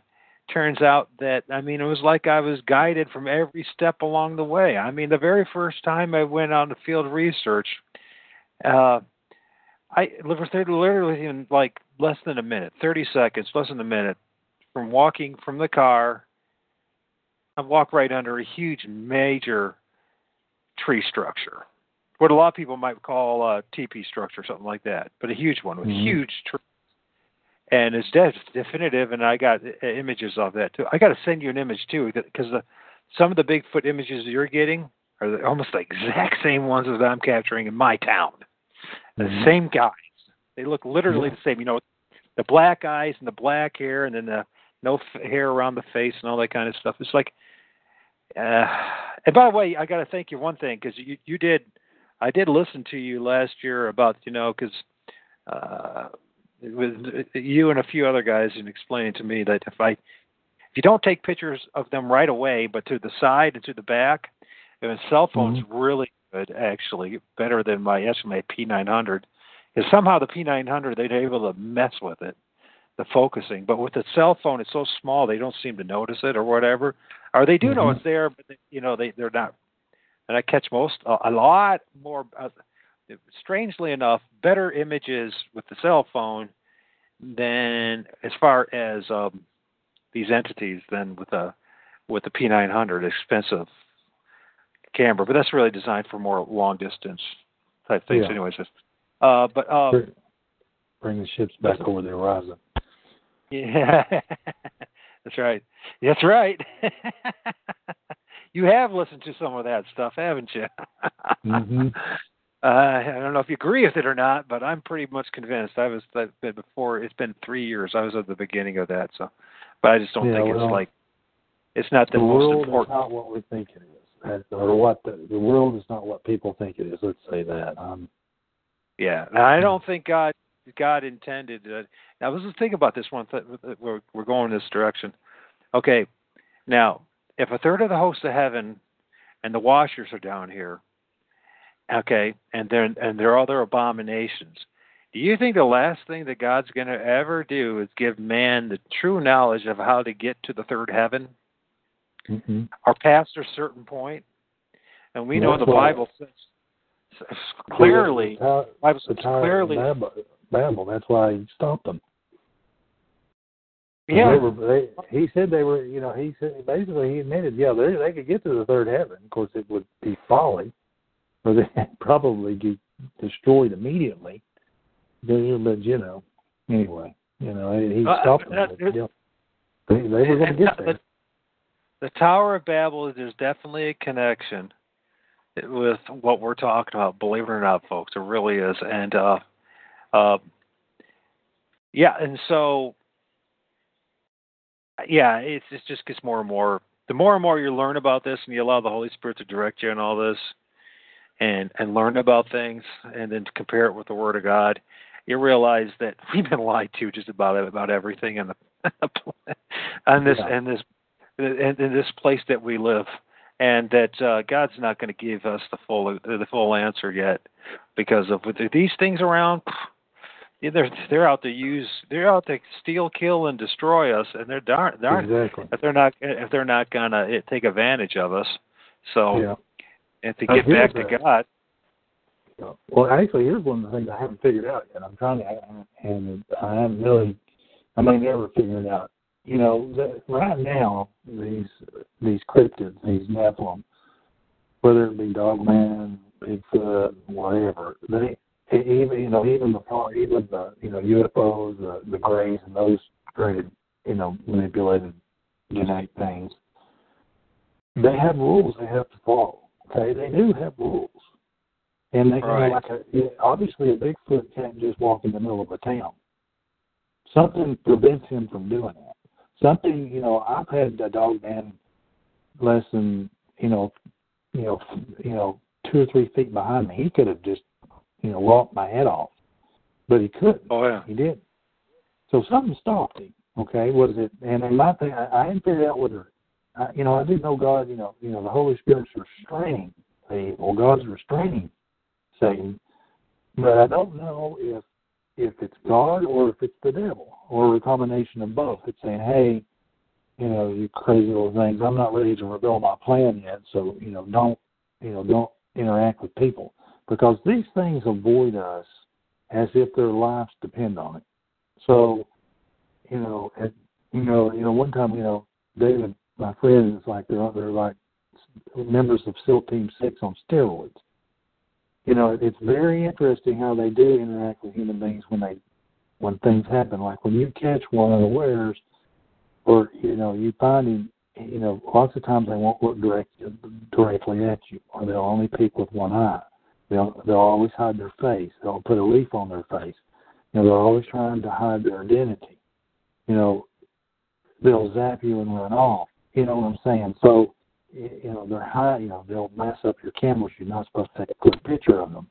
You know what I'm saying? It's like there's a set of rules they have to follow at this current time. Now, God help us when those rules are lifted, and that's probably part of the end times. And when all that starts, it says that men's hearts will faint with what's coming up along the earth. So I'm sure, they're awful to look at now. Can you imagine? A lot of, I've seen a couple, and some people have seen others. It's scary. They're not pleasant to look. They're not pleasant to look at. To be honest with you. No. And so, but my thing is who sets the really rules, who's enforcing the rules. So, don't know. Yeah. Maybe a combination of, maybe a combination. So they definitely have rules, and they definitely have to follow. Right now, they do anyway. Yeah, and being protected under the blood of Jesus Christ is really the best answer that that's the only thing that's worked for me. And I listen to guys and all that about the guns and all that, and I'm like, at least for now, the guns aren't going to help you very much, buddy. They're not going to help you. Yeah, the power of the blood of Jesus Christ is going to protect you a heck of a lot more than any gun, handmade gun. The only way to kill these things is to behead them. That's how you kill them. And they'll regenerate. The giant of Kandahar and the giants. I think that's why, David and Goliath, when David, basically, put then took his sword out and cut his head off. I think there was a reason they didn't cut his head off, because that was the only way to really kill him. Because if he hadn't done that, he would have regenerated. I mean, I've heard, the John of Kandahar, story, which I believe is true.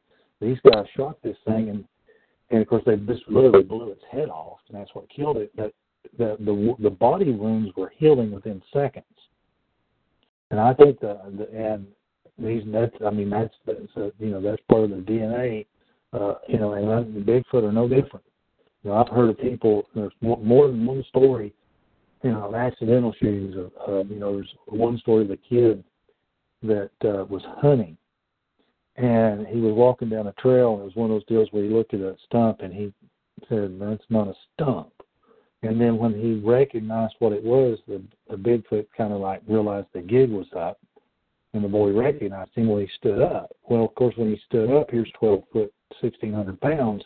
The boy panics, shoots him right in the center of the chest with 30-06. And then, of course, it just turns and slowly walks off. Of course, the boy freaks out, runs back, tells his mom, "Oh, Mom, I've shot somebody." "Oh, hell, what do you mean you shot somebody?" She told him, "This hairy man stood up, and I panicked, and I shot him. I killed a person." So she said, "Well, get in the car." So they get in the car, they go to the sheriff's department, tells the story, "Hey, I shot this guy."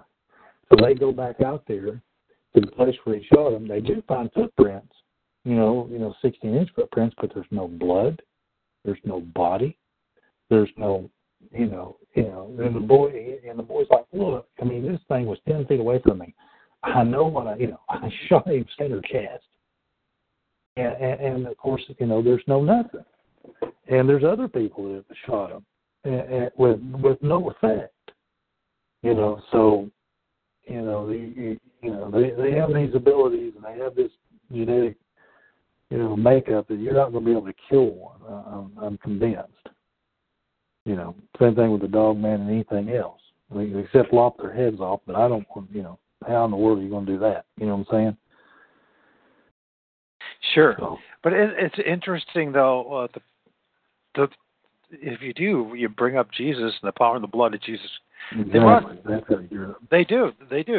Or they'll stay still, or they'll run, or they'll just leave. But they won't take it any further. They'll try to mess with you in your neighbor's yard and ruin their trees and everything. But they won't. There's like that hedge of protection that the Bible talks about. That God is somehow that they honor. And of course they do, because it's God. It's God's protection. They don't have any choice. It's just like those people who have to deal with the abduction stuff. And I believe that happens. Unfortunately, the fallen angels and/or their those things they create. We call graves. There's a breeding program, and they're taking people.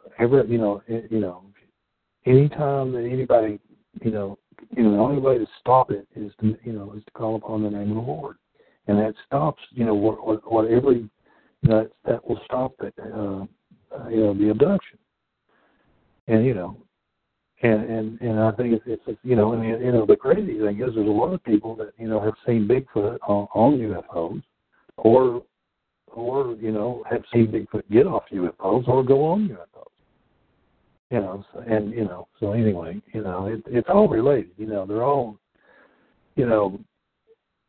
part. They're all part of, the satanic realm.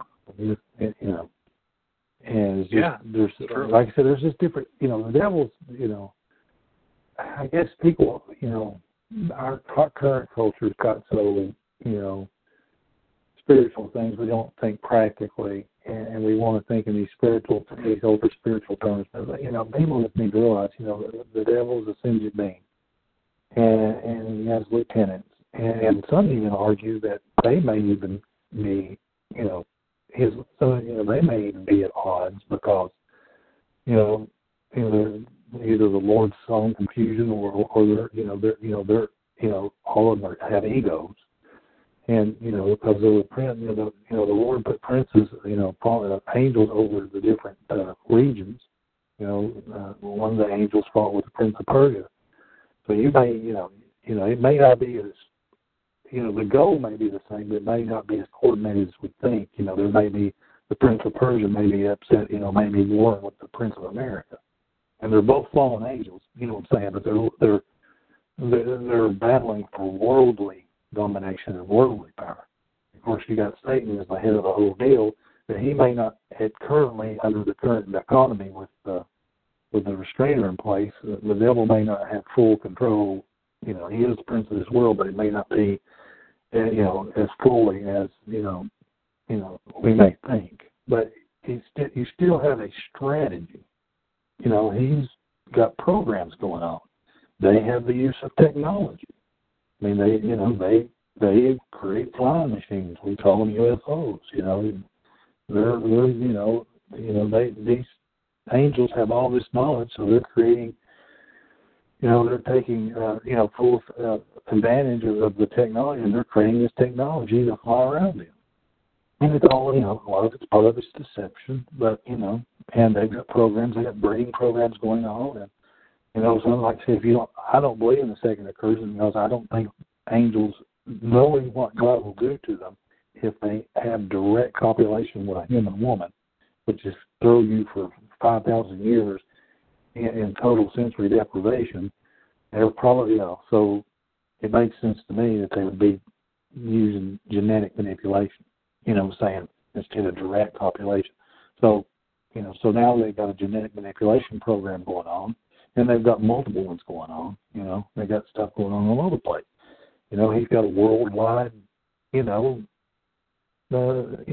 going on. It's a there's a chain of command, and there's lieutenants, and there's, everybody has a little place in order. He tries to mimic, he's a counterfeiter, so he's trying to counterfeit God, and so he has his ranks and his angels, and they're all about, doing what, they think they can do, which is, ultimately war with God and killing, which we all know is ludicrous, but, the devil has deceived himself, and he thinks it's possible. So, right. And that's what, like I said, he's criminally insane. He's lost his mind. Because, even us lowly humans know that God created you. There's no way you're going to kill him. It is. It's laughable. Seriously. I mean, you think about it, it's laughable. Well, it's insanity. It's the definition of insanity. Yeah, Satan is the definition of insanity, isn't he? Exactly. Do the same thing over and over again and expect a different result. But logic and all that. I mean,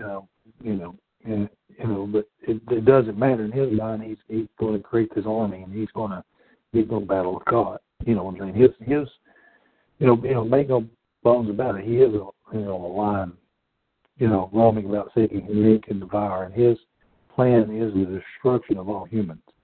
He's making this place over in his image, which are, just like, that's why he's creating his being. He's creating these hybrid beings. Those are his children. We are God's children. That's why he wants to destroy us. And he wants to make his children. And that's what he's doing. He's in a counterfeit program. And so that's what, L.A. Marzulli tells the story, they're getting good at creating human, basically, I'm convinced there are Nephilim running around that look exactly like human beings, and you really can't tell the difference. You can't, and they're infiltrating now. Marzulli tells a story about a pastor friend of his that's out exercising, and he's actually praying, and he's a pastor, so as he's walking, he's praying and thinking about his parishioners and thinking about things, and he says he just, for some reason, he just feels at ease. He looks up, and there's a woman jogging toward him. She's a very athletic woman, real tall, 6'3", 6'2", blonde hair, piercing blue eyes. But something's wrong. Something's not right about her. And as she gets closer, the feeling even gets worse. And as she gets about 10 feet of him, her eyes turn completely black. And of course, he knows what she is. And so he starts rebuking her in the name of the Lord. And as she runs by him, she literally growls and hisses at him with her eyes black. And And so, and there's other people that have told, stories about people that don't act right, that don't, because, that they just act wrong. They're in certain situations, and these people don't act like you should in a certain situation. And so obviously, there's something going on. I could tell you personally. I mean, I'm an open book, so very much because I don't care anymore. After everything I've gone through, I don't care.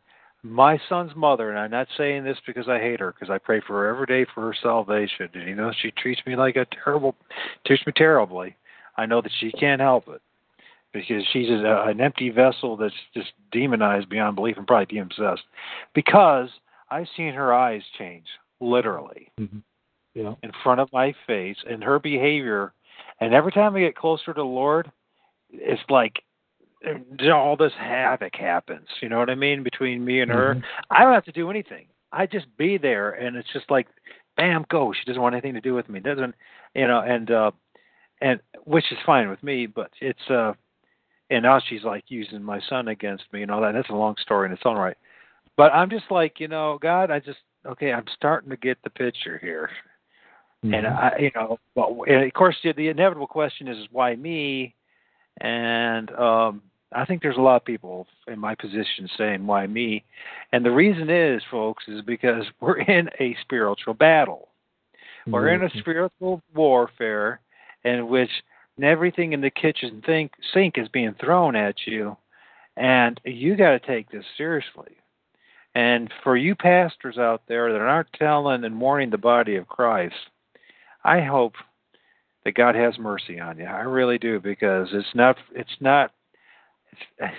your judgment's going to be pretty tough. I mean, things are bad out there. And the average person who calls himself a Christian have zero idea of how to wage spiritual warfare. Zero. They think going to church on Sunday is enough and praying in the morning, and that's going to be it. And but that's not the case. When I've discovered that firsthand. So you really got to put on the full armor of God every day. And I can tell you for a certainty, at least in my region, my area, it's ramping up every day more and more and more. I agree. Yeah, I agree. The population of these things is growing. More and more people are seeing them. The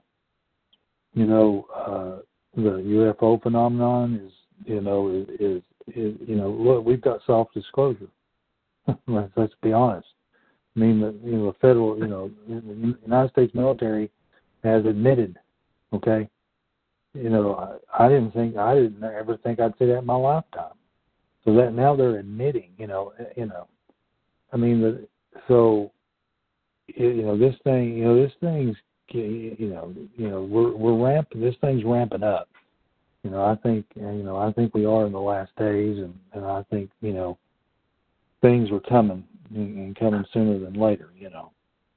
And the church, unfortunately, the mainline church is asleep, and like you say, they leave, they leave everything inside the church. They believe.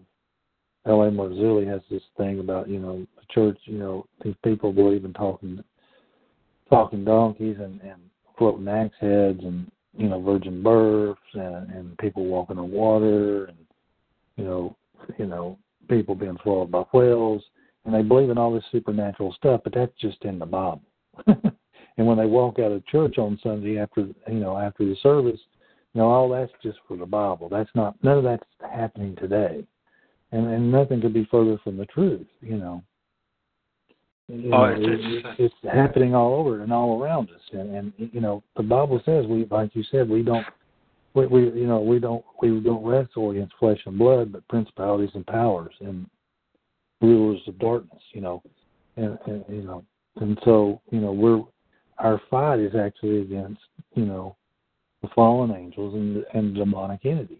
That's who we're fighting. That's who's behind the physical stuff we see. That's who's behind the tyrants. That's who's behind the evil.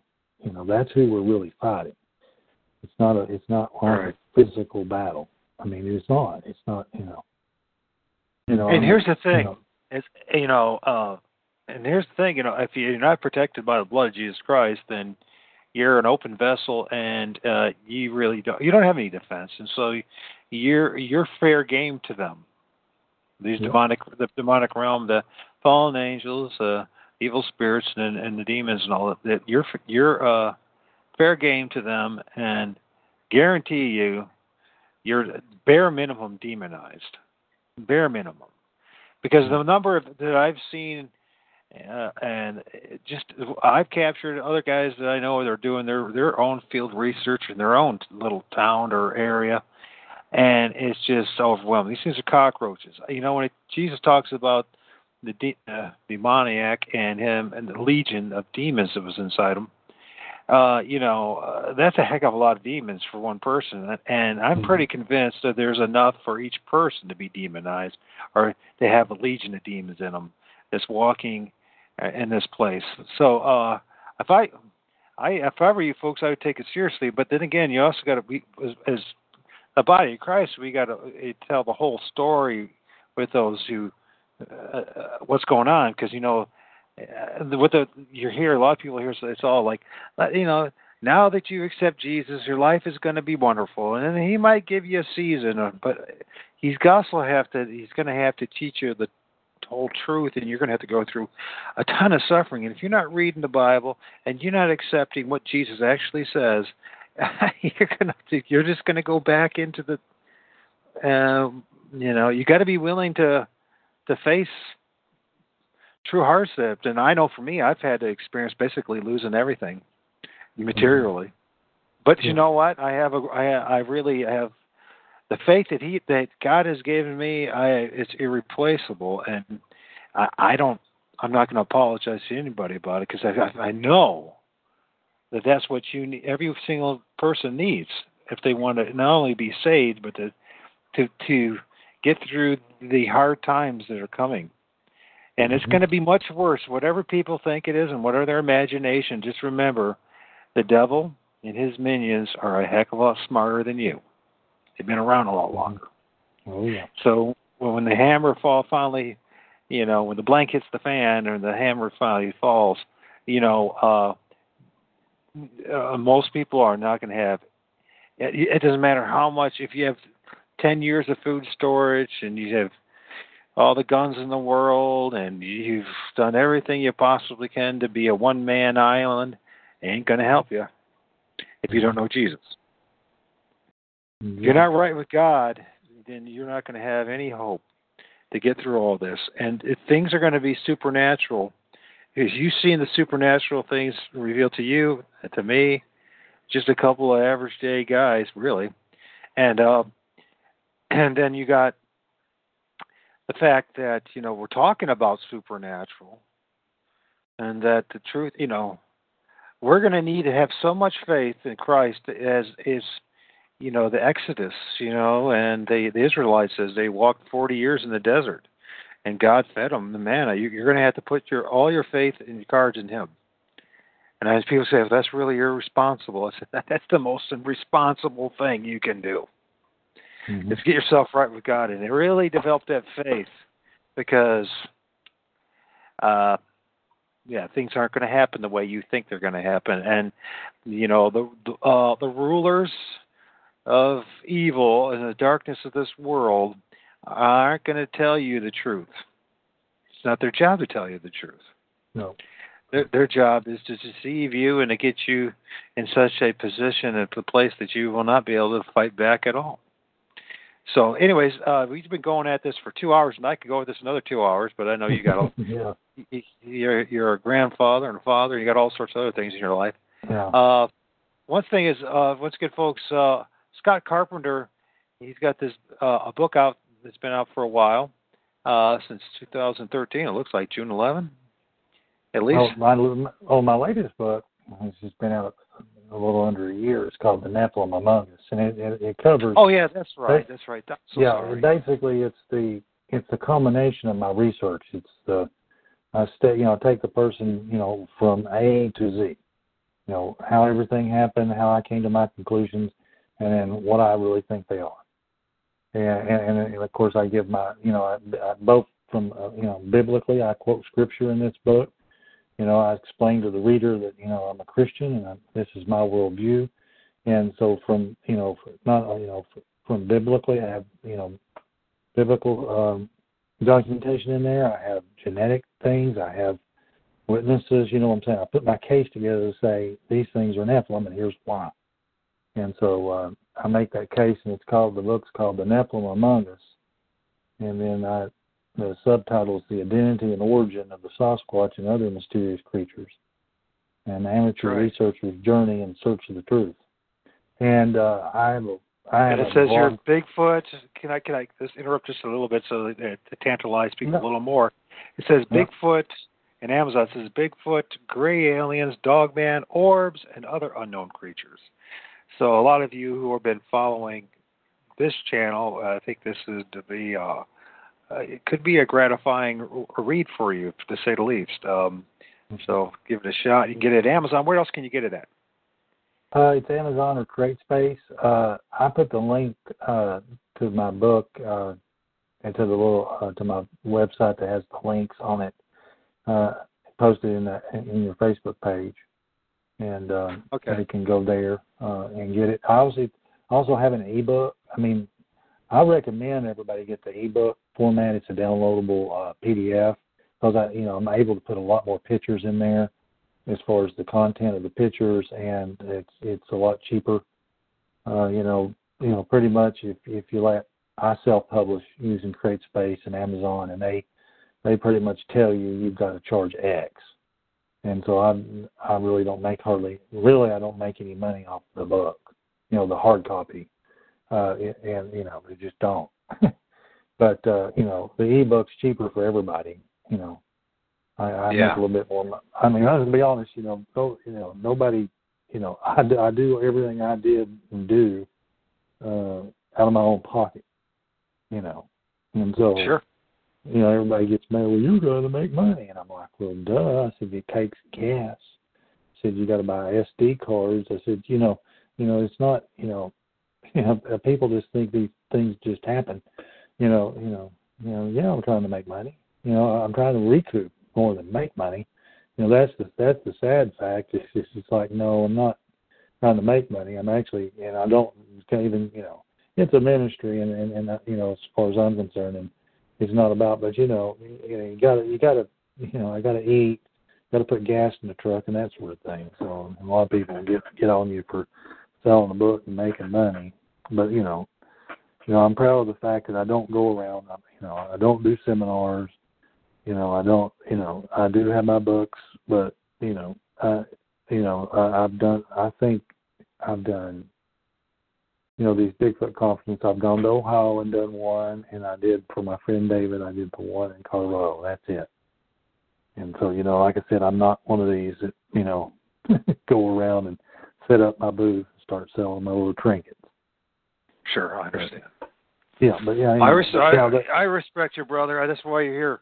Hey, at least why I invited you here. I mean, you didn't have to be here, but so and maybe next time we could talk more about the book when you're free to do it. I mean, I'm always game.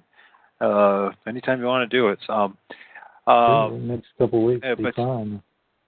That'd be awesome. You stay in line as I close out here, okay? But Scott Carpenter, you can find him. He's also got his YouTube channel. He's got his website, his Facebook page, his books, and How I Forgot the Nephilim one. That's the one that everyone's. I'm surprised it's not. It's like it should be like, well, it should make you a millionaire. Yeah, right. There's no money in that. Trust me. I know there's not. There's no money in what I do. I mean, I haven't made. I'll tell you a few nice brothers in Christ who've helped me, to recoup some of the cost and help pay for some equipment and new computers and all that kind of stuff. And there's no money in it. So, anyways, by the way, thank you to those few that have helped. And God bless you, Mitch. Scott Carpenter. And we're going to be talking more about what Sasquatch is, what Bigfoot is, what aliens are, what orbs are. It should be cool. So let me end the recording here. With Lucky Land Slots, you can get lucky just about anywhere. Dearly beloved, we are gathered here today to... Has anyone seen the bride and groom? Sorry, we're here. We were getting lucky in the limo and we lost track of time. No, Lucky Land Casino, with cash prizes that add up quicker than a guest registry. In that case, I pronounce you lucky. Play for free at LuckyLandSlots.com. Daily bonuses are waiting. No purchase necessary. Void where prohibited by law. 18+. Terms and conditions apply. See website for details.